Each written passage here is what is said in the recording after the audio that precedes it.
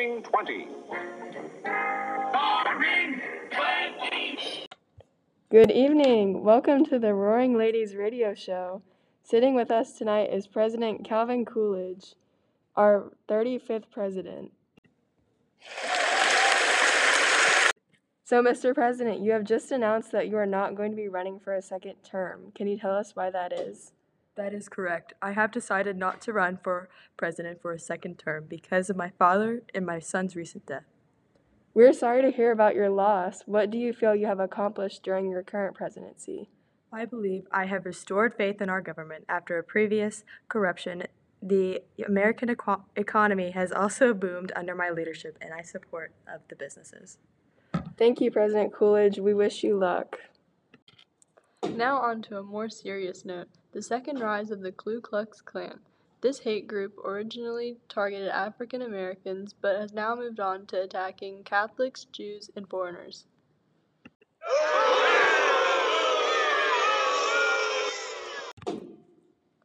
With 4 million members now, recruitment to join the Klan has increased, so warning to our listeners, do not get involved in this terrorist organization.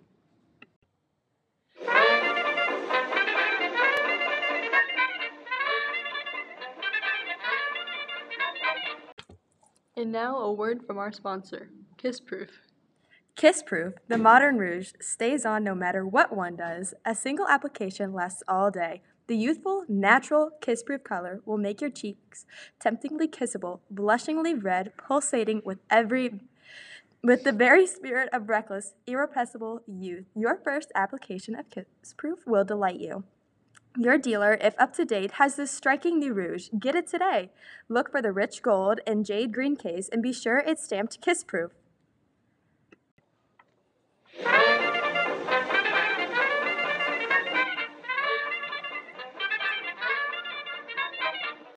This is a perfect product for our young flappers. Speaking of which, some places like Utah, Virginia, and Ohio are pushing for laws to ban short skirts and dresses with a revealing neckline, and form-fitting clothing in hopes of limiting the amount of skin young ladies, known as flappers, are showing off.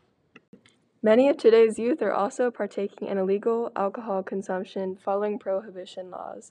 Places like jazz clubs are allegedly producing and distributing alcohol to rebellious young people. On another note, Henry Ford's automobile productions have skyrocketed, thus lowering the cost of cars. Many people, a number of them being young women, are purchasing these vehicles in hopes of gaining more freedom. Those ladies sound like they are having a fun time. Now on to other news. Italian men Nicola Sacco and Bartolomeo Vanzetti were executed for the murder of a paymaster of a shoe company. The two men robbed, shot, and killed him and left with $15,000. Much debate about the validity and reliability of the evidence have caused protests across the U.S. Their demands have been ignored and the two men were electrocuted. Thank you for listening in. If you would like to donate to help our radio station, call in at 704-302-3109.